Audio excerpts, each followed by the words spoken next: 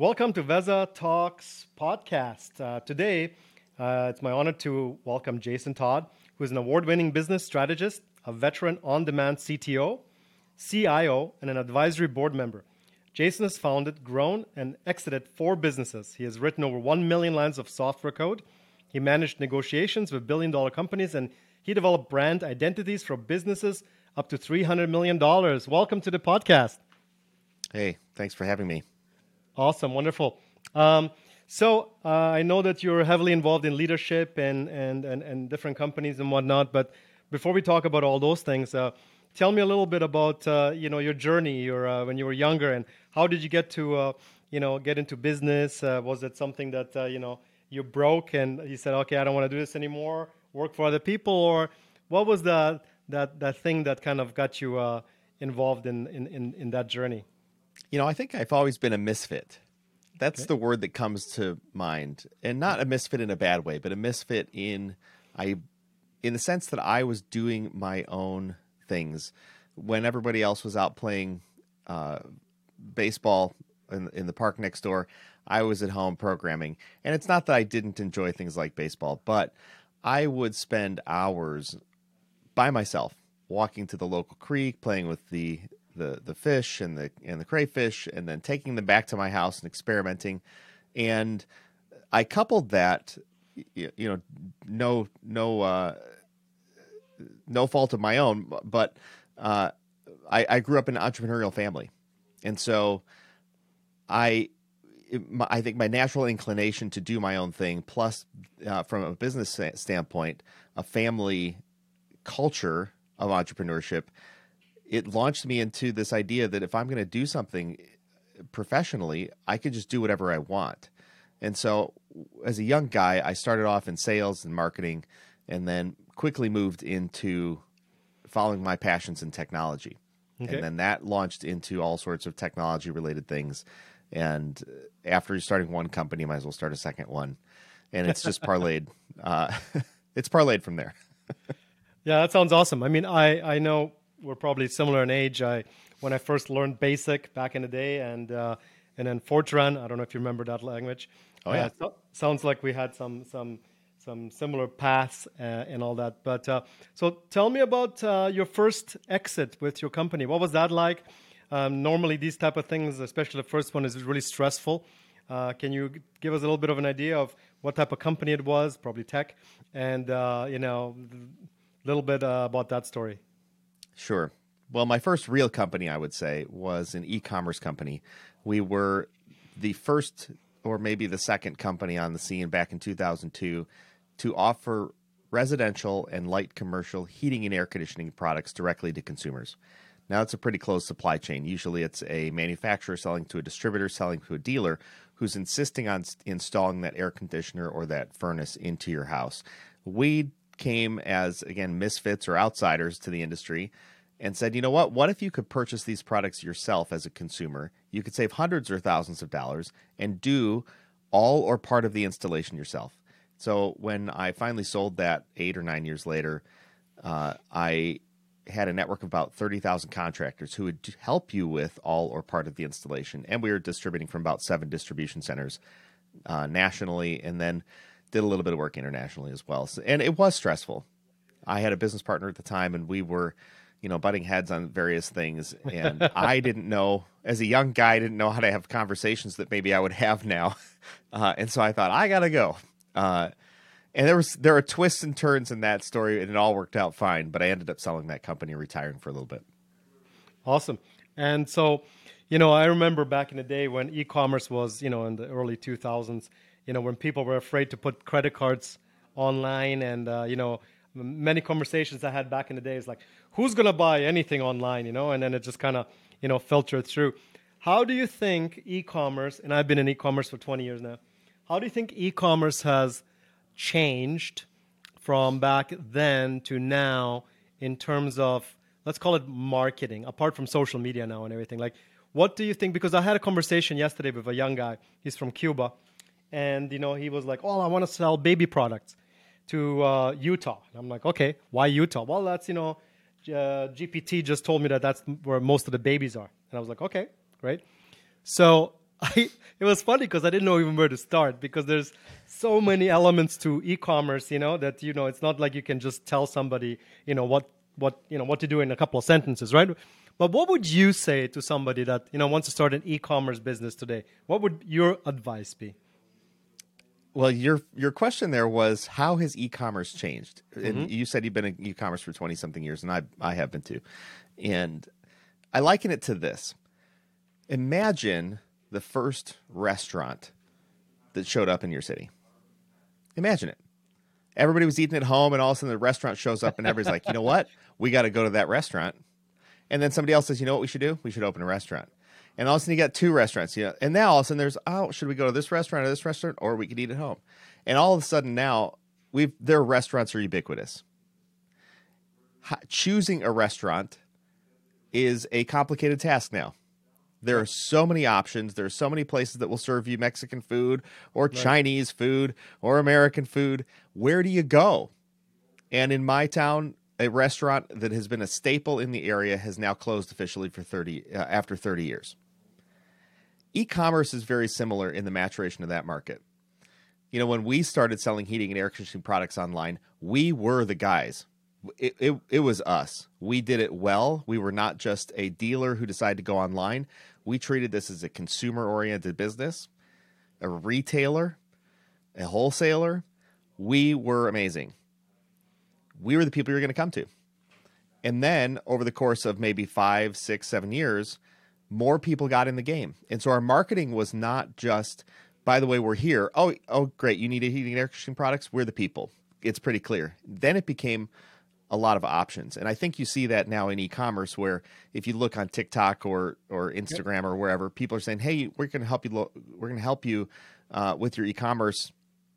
What you should do is you should have this attractive a marketing campaign, which is going to then bring them to this Instagram where you're going to nurture them, and then you're going to bring them to your special club where they're going to pay a small monthly fee, and then on top of that they're going to do this other thing. It's a lot more complicated. Sure, it is a cacophony of sound. Yep. It's like the symphony warming up. Yep. It's not yet clear. It's just everybody's playing their instruments, and that's what we've got right now. We've got a lot of noise. We've got a lot of people. The barriers to entry are very low. There's a lot of people who can look good and deliver poorly because it's easy to look good. And yet, over the long haul, there's a lot more substance that's maybe required to make a lasting organization. So I would just simply say it's the natural maturation of the market. It's a lot more noisy. It's a lot more complicated to do business. It's not a get rich quick scheme. If people are thinking you should start doing drop shipping, it's like, yeah, you and everybody else, and it's not that simple, but okay. Absolutely, I agree with you. I mean, that's very interesting because it really stumped me yesterday, in terms of giving advice, because it's just like, oh my God, where do I even start, right? I mean, there's a million people selling baby products, right? So, if you're lucky enough to have, let's say, a TikTok video go viral and have 2 million views, well, great, you'll make some money because it's math. But, how do you now go from this noisy environment to, I suppose, a simplified environment? I think, simplicity is king, especially now with all this noise going on, right? So what do you think, and I'm thinking out loud, what do you think is a way to simplify e-commerce these days? Is it your brand and, going into brand integrity, or what would you say the simplifier would be? Because you have to, in my opinion, I think you have to simplify now. You can't make it more complicated. People are just going to lose interest, right? And I would I guess my question is what is there to simplify? So I had a conversation the other day with a guy who's he wants to scale out a business. Mm-hmm. And he has a pizza shop, successful pizza shop, but also works a full-time job in tech. And he's got an idea around pizza shops and customer service. Okay. He is not the first person to have that idea. I advised a company 3 or 4 years ago who had a very similar concept. And his question to me was, I would like to, should I go get money? Should I go get money to raise capital to scale out this business? I can do this in a in a manual fashion, or I could raise money and do it in an automated fashion. And I looked at his LinkedIn profile, and we talked for about an hour and a half. And I said, I noticed that you have a child on your shoulders, and you're like running through a park. That's your background on your LinkedIn profile. And I said, so I want to encourage you that if you would like to keep that child on your shoulders and keep your several other children and wife happy at home, you might want to consider what kind of life that you want to have. Because if you launch into this great world of venture capital, you now have other people that you are responsible for, and they want a return on their money. Yep. Your life's going to become more complicated. You might be able to grow that business wildly, but just know that your life will be more complicated. And you have to make sure that everybody else who you are currently responsible for and want to keep along the journey are willing to sign up for that complication as well. I think this idea of simplification is about principles.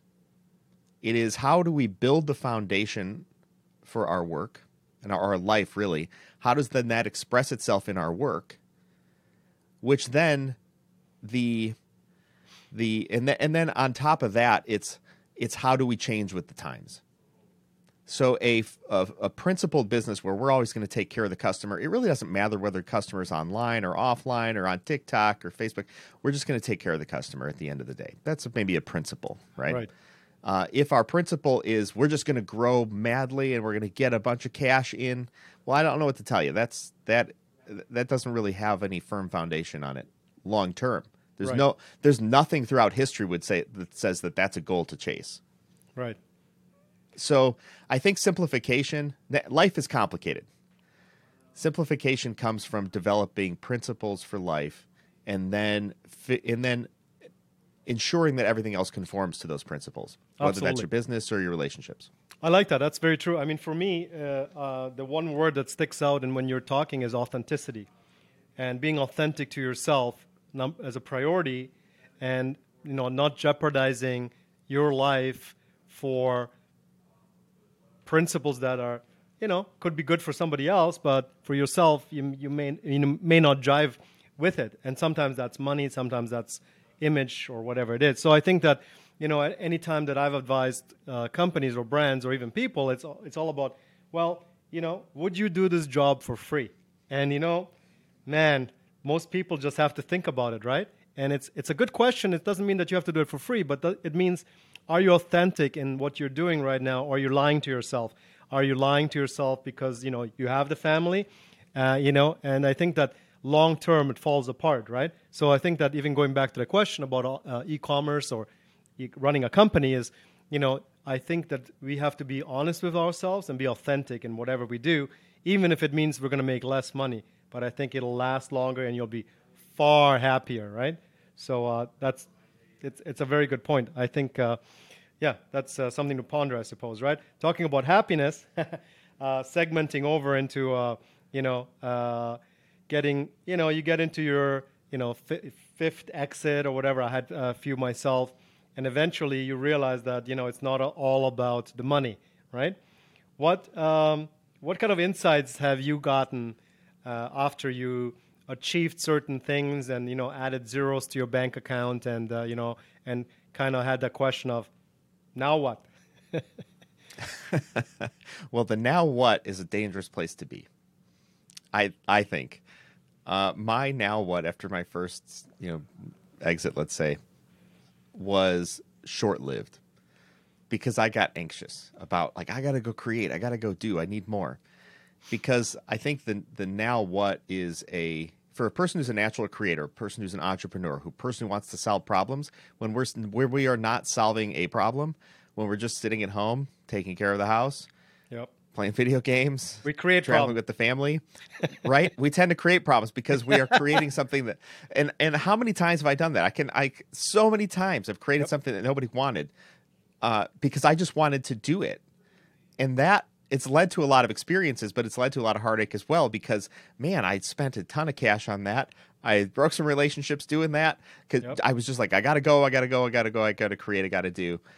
And I think so. I think the now what really a lesson to learn is to simply pause for a bit and ask the question of other people, what do you think I should be doing now? Because everybody's talking about, you should find your own inner truth, and that's neat. I totally get it. I understand where that's coming from. However, when you sell a business for millions of dollars, do you go then talk? Like, who do you talk to? Do you talk to your friends and you're like, hey, let's go out for dinner? We just sold a bunch. Yeah. We sold a business, right? Yeah. Or do you go talk to other people who've traveled the same path? And and sometimes it's hard to find those people and seek them out and ask for their advice. Yep. And so I think that I think one thing I've learned now is to just slow the train a bit. Slow down. Everything has a way of coming together. Pause. Yep. Because the cost of running out ahead of if some days it's a fight. It's a fight to fight for your business. It's a fight to fight for your relationships. If someday it's a fight, watch how far you're running out ahead of the people who are fighting with you. Because if you're too far out, you're the one who's going to get killed. And that I think is a good principle for people in business or in life. They're like, I got to start a side hustle. Slow down for a moment. Why? Is it because you have cars you can't afford and a house you can't afford and a job you hate and you're starting to get frustrated with everybody around you and they're getting frustrated with you? Is that your issue? Well, I got news for you. Adding more isn't going to help you. What you should be doing is asking what you shouldn't be doing. What should I no longer do? And begin from a place of cutting out, which then leaves you open to go, okay, well, now what? And then we have to go outside of ourselves to invite new information in. Mm-hmm. Too often we're solving problems that maybe they're real problems, but we only see the problem that we can understand. Right. Which means we come up with a resolution that we can understand. Yep. And yet, if we're in a place that we've never been before, there are inherently problems we don't know about with resolutions we have never experienced. And so we are not the right people to go about solving them. That I think is a good principle to build upon. I need to ask more questions. I need to pause a little longer, and I think it clears some things up. Yeah, I agree. I'm a big proponent of taking one step back, three forward. A lot of times, and I know in my younger years, it's like go. Let's just get and eventually you're gonna burn out. And not only will you burn out, but the people around you are gonna burn out, right? And that is probably worse than you burning out, right? Because, like you said, relationships will fail, friendships will fail, and so it is important to smell the flowers, once in a while, right? So really good advice. I like that a lot. Well, to your point of the people around you burning out, that is a much bigger problem than you burning out. It's as if everybody is having a dinner party, right? And you're like, hold on a minute, I need to come back. I'm going to go out, and I'll be right back. When you've burned everybody else around, you're the only one coming back to the table. That's right. That's not a dinner party. That's right.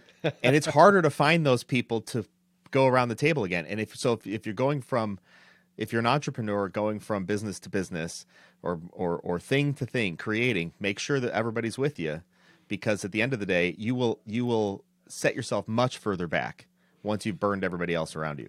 That's true. So how did you solve the problem of, many times I was, traveling at 150 miles an hour and people around you, they only can go to 90. So how did you actually, get people to, or did you change people? Did you find new people? How do you get everybody on the same wavelength, speed, so to speak, right? Is there any kind of magic, solution to that? Magic? Yes, probably. I don't know that I do it so well, but I think one of the things is recognizing what's most important. Is it most important that everybody is on board with whatever that thing is that we're going to do as a company? Maybe that's not actually true. Maybe it's okay that there's somebody who's not on board. But one thing I've recognized about myself, and this sort of holds things back, and makes me sometimes go a little bit slower now. I look at it this way, and this is maybe the magic part. when I'm talking to somebody, communicating about my concepts, are they getting better? Are those concepts getting better? Are they challenging me?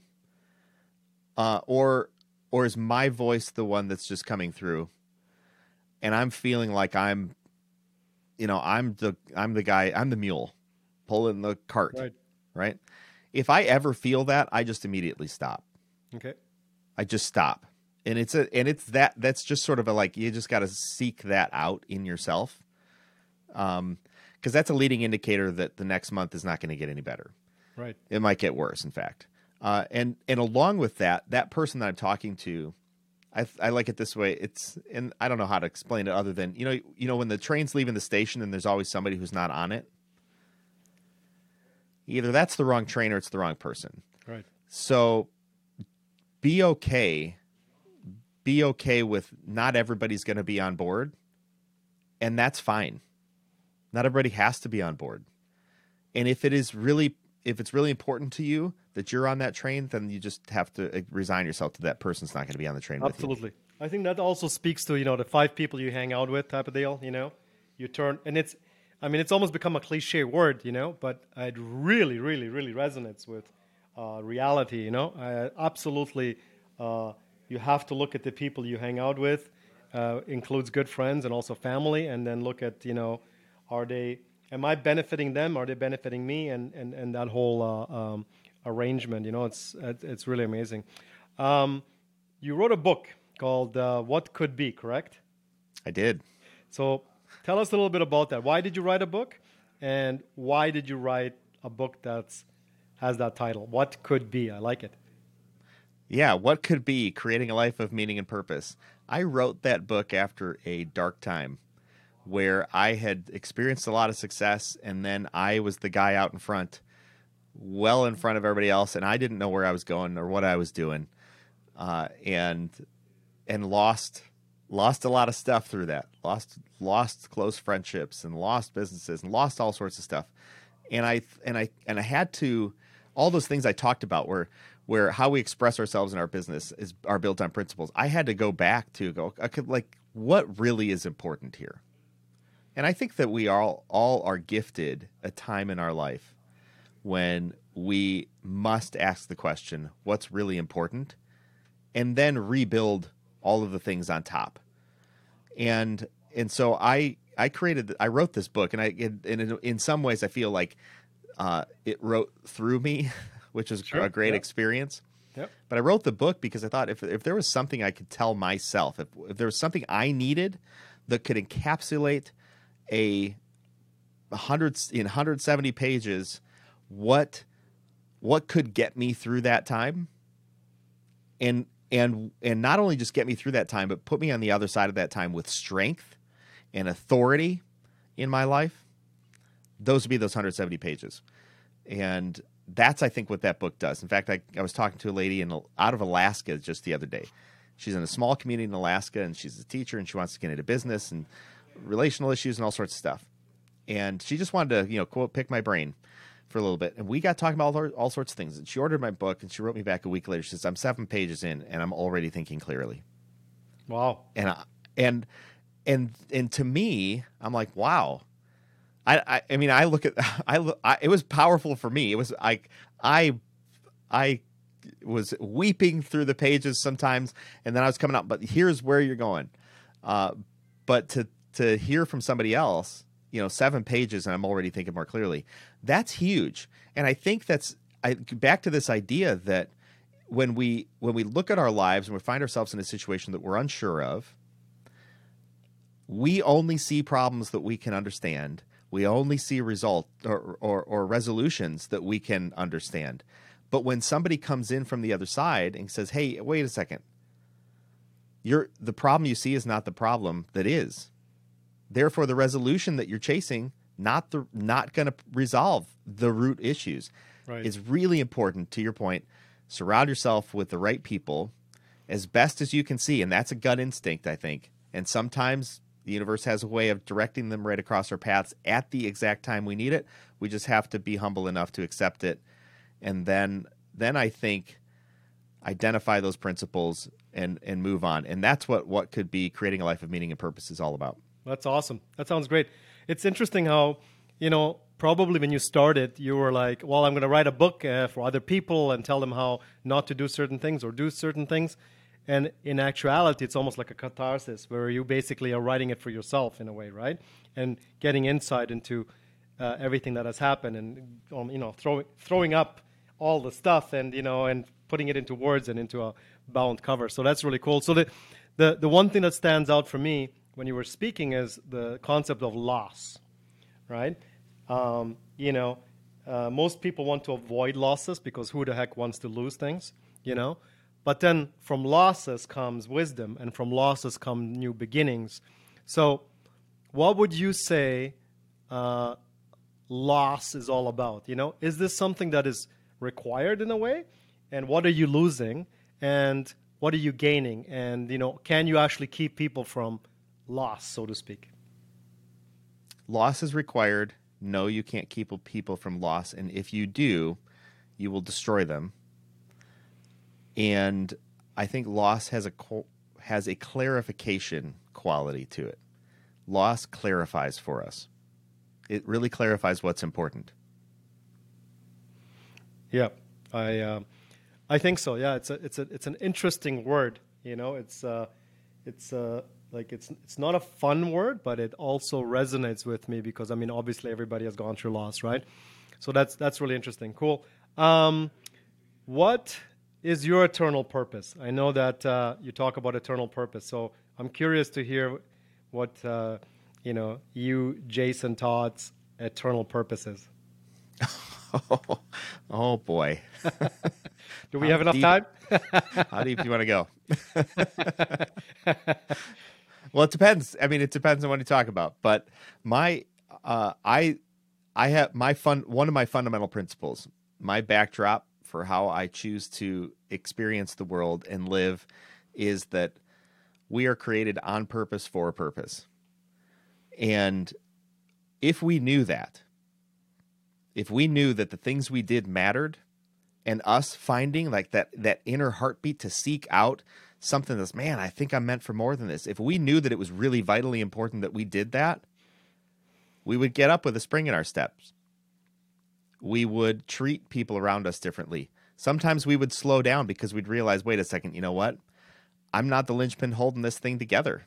And if I don't get on to this thing today, you know what? That's fine. It will be okay. Or if I tried my best and everything crumbled around me, that's okay. It is what it is, and we'd accept it and we'd move through it or move on. Right. So I do believe we're created on purpose for a purpose, and that gives us certain responsibilities and authority to go about affecting our world in positive ways. And I think those were the responsibilities, authority are to name a future reality that we do not have, and then go about creating that reality, and then also destroying things that no longer serve us. Back to your idea of loss. Even taking away things that we don't like about ourselves involves loss. It involves mourning. That thing was there for a time, for a season, for a purpose, for us, and we're like, I don't need that anymore. We still got to get rid of it. It's the old trinkets in my house that my mom dropped off. She's like, here, these things were in a box for you. And I'm like, no, because now I got to look at this thing from 20 years ago. And I'm like, I don't want to get rid of that. That's right. I don't need it. It involves a little bit of loss. Is it a meaningful loss? No, not really, but it still involves loss. But it doesn't. It really does. That doesn't need to join me on the next journey, on the next part of the journey. So we need to name a future reality. We can go about creating it, and we can go about destroying things either out of maliciousness or stupidity, or because they no longer serve us. Right. Those are the responsibilities that we as humans have, and that might express itself through starting a business. It might express itself through just being a good person in our neighborhood. But I think it elevates us, and if you can't have joy knowing that you've got a great responsibility and the universe responds to your will, I don't know what you're doing. So go figure it out. Absolutely. Well, I absolutely agree. That's awesome. I mean, lots to ponder. If you were in my shoes and you would have asked yourself a question that I didn't ask, what would that be? Oh boy, that's a good question. If I was in your shoes and I would ask a question, you talked about loss, and you talked about it for 45 seconds, a minute. Loss is a big word. What's on your mind when you The think about question loss? I'll answer that, but the Yeah. question is directed at you. Is there a Okay. question that Yeah. I didn't ask you that you would have asked yourself? Yeah. I would have delved into loss a little bit more and said, Okay. talk to me about loss, and Okay. then leave it wide open. Okay. So again, I think so. What is law again? What is it that you lost? And I don't mean materially. But is it the ego? Is it what is the one thing that you feel that you lost that benefited you? The one thing that I lost that benefited me was I like what you talk about with ego, but I think ego is an important quality to have. Ego is not necessarily a bad thing. An ego out of control is, but isn't everything out of control a bad thing? So a unnecessary pride. I think it's important to take pride in oneself, but when it goes beyond and then I guess think of it this way. I sold my first business, wildly successful. And then I thought I should start another business. So I started another business. At one point in time, I started a gym. Okay. And I co-founded it because I wanted to be a silent partner in this thing. I knew shit about running gyms. And I wasn't an avid guy. I didn't want to run a gym, but I wanted to help this guy who wanted to run a gym. I had the exact same story, believe it or not. And you know what? He wasn't good at running gyms either. And so then I ended up with a gym that I didn't want to run. Okay. So I was wildly successful in e-commerce. That doesn't make me wildly successful at running every other type of business. That's right. That was hubris, pride out of control. Mm-hmm. And I didn't do it maliciously. I did it for good purposes, but I was not really taking the time to pause and go, wait a second, what do I want what is my life going to look like 5 years from now? What happens if this thing doesn't work? What happens? Just take a moment, ask another person who ran a damn gym and go, should I get into gyms? And they would have said, no, probably not. Amazing. I have a parallel story. The same thing happened to me. Absolutely. Except I had no interest in it, and so it fell apart. But yeah, interesting that we have that parallel. Well, that's awesome. I think that was a really nice talk. I think that hopefully we'll get to have another chat in the future. I really appreciate you being on the podcast, and hope to see you soon. Thanks for having me.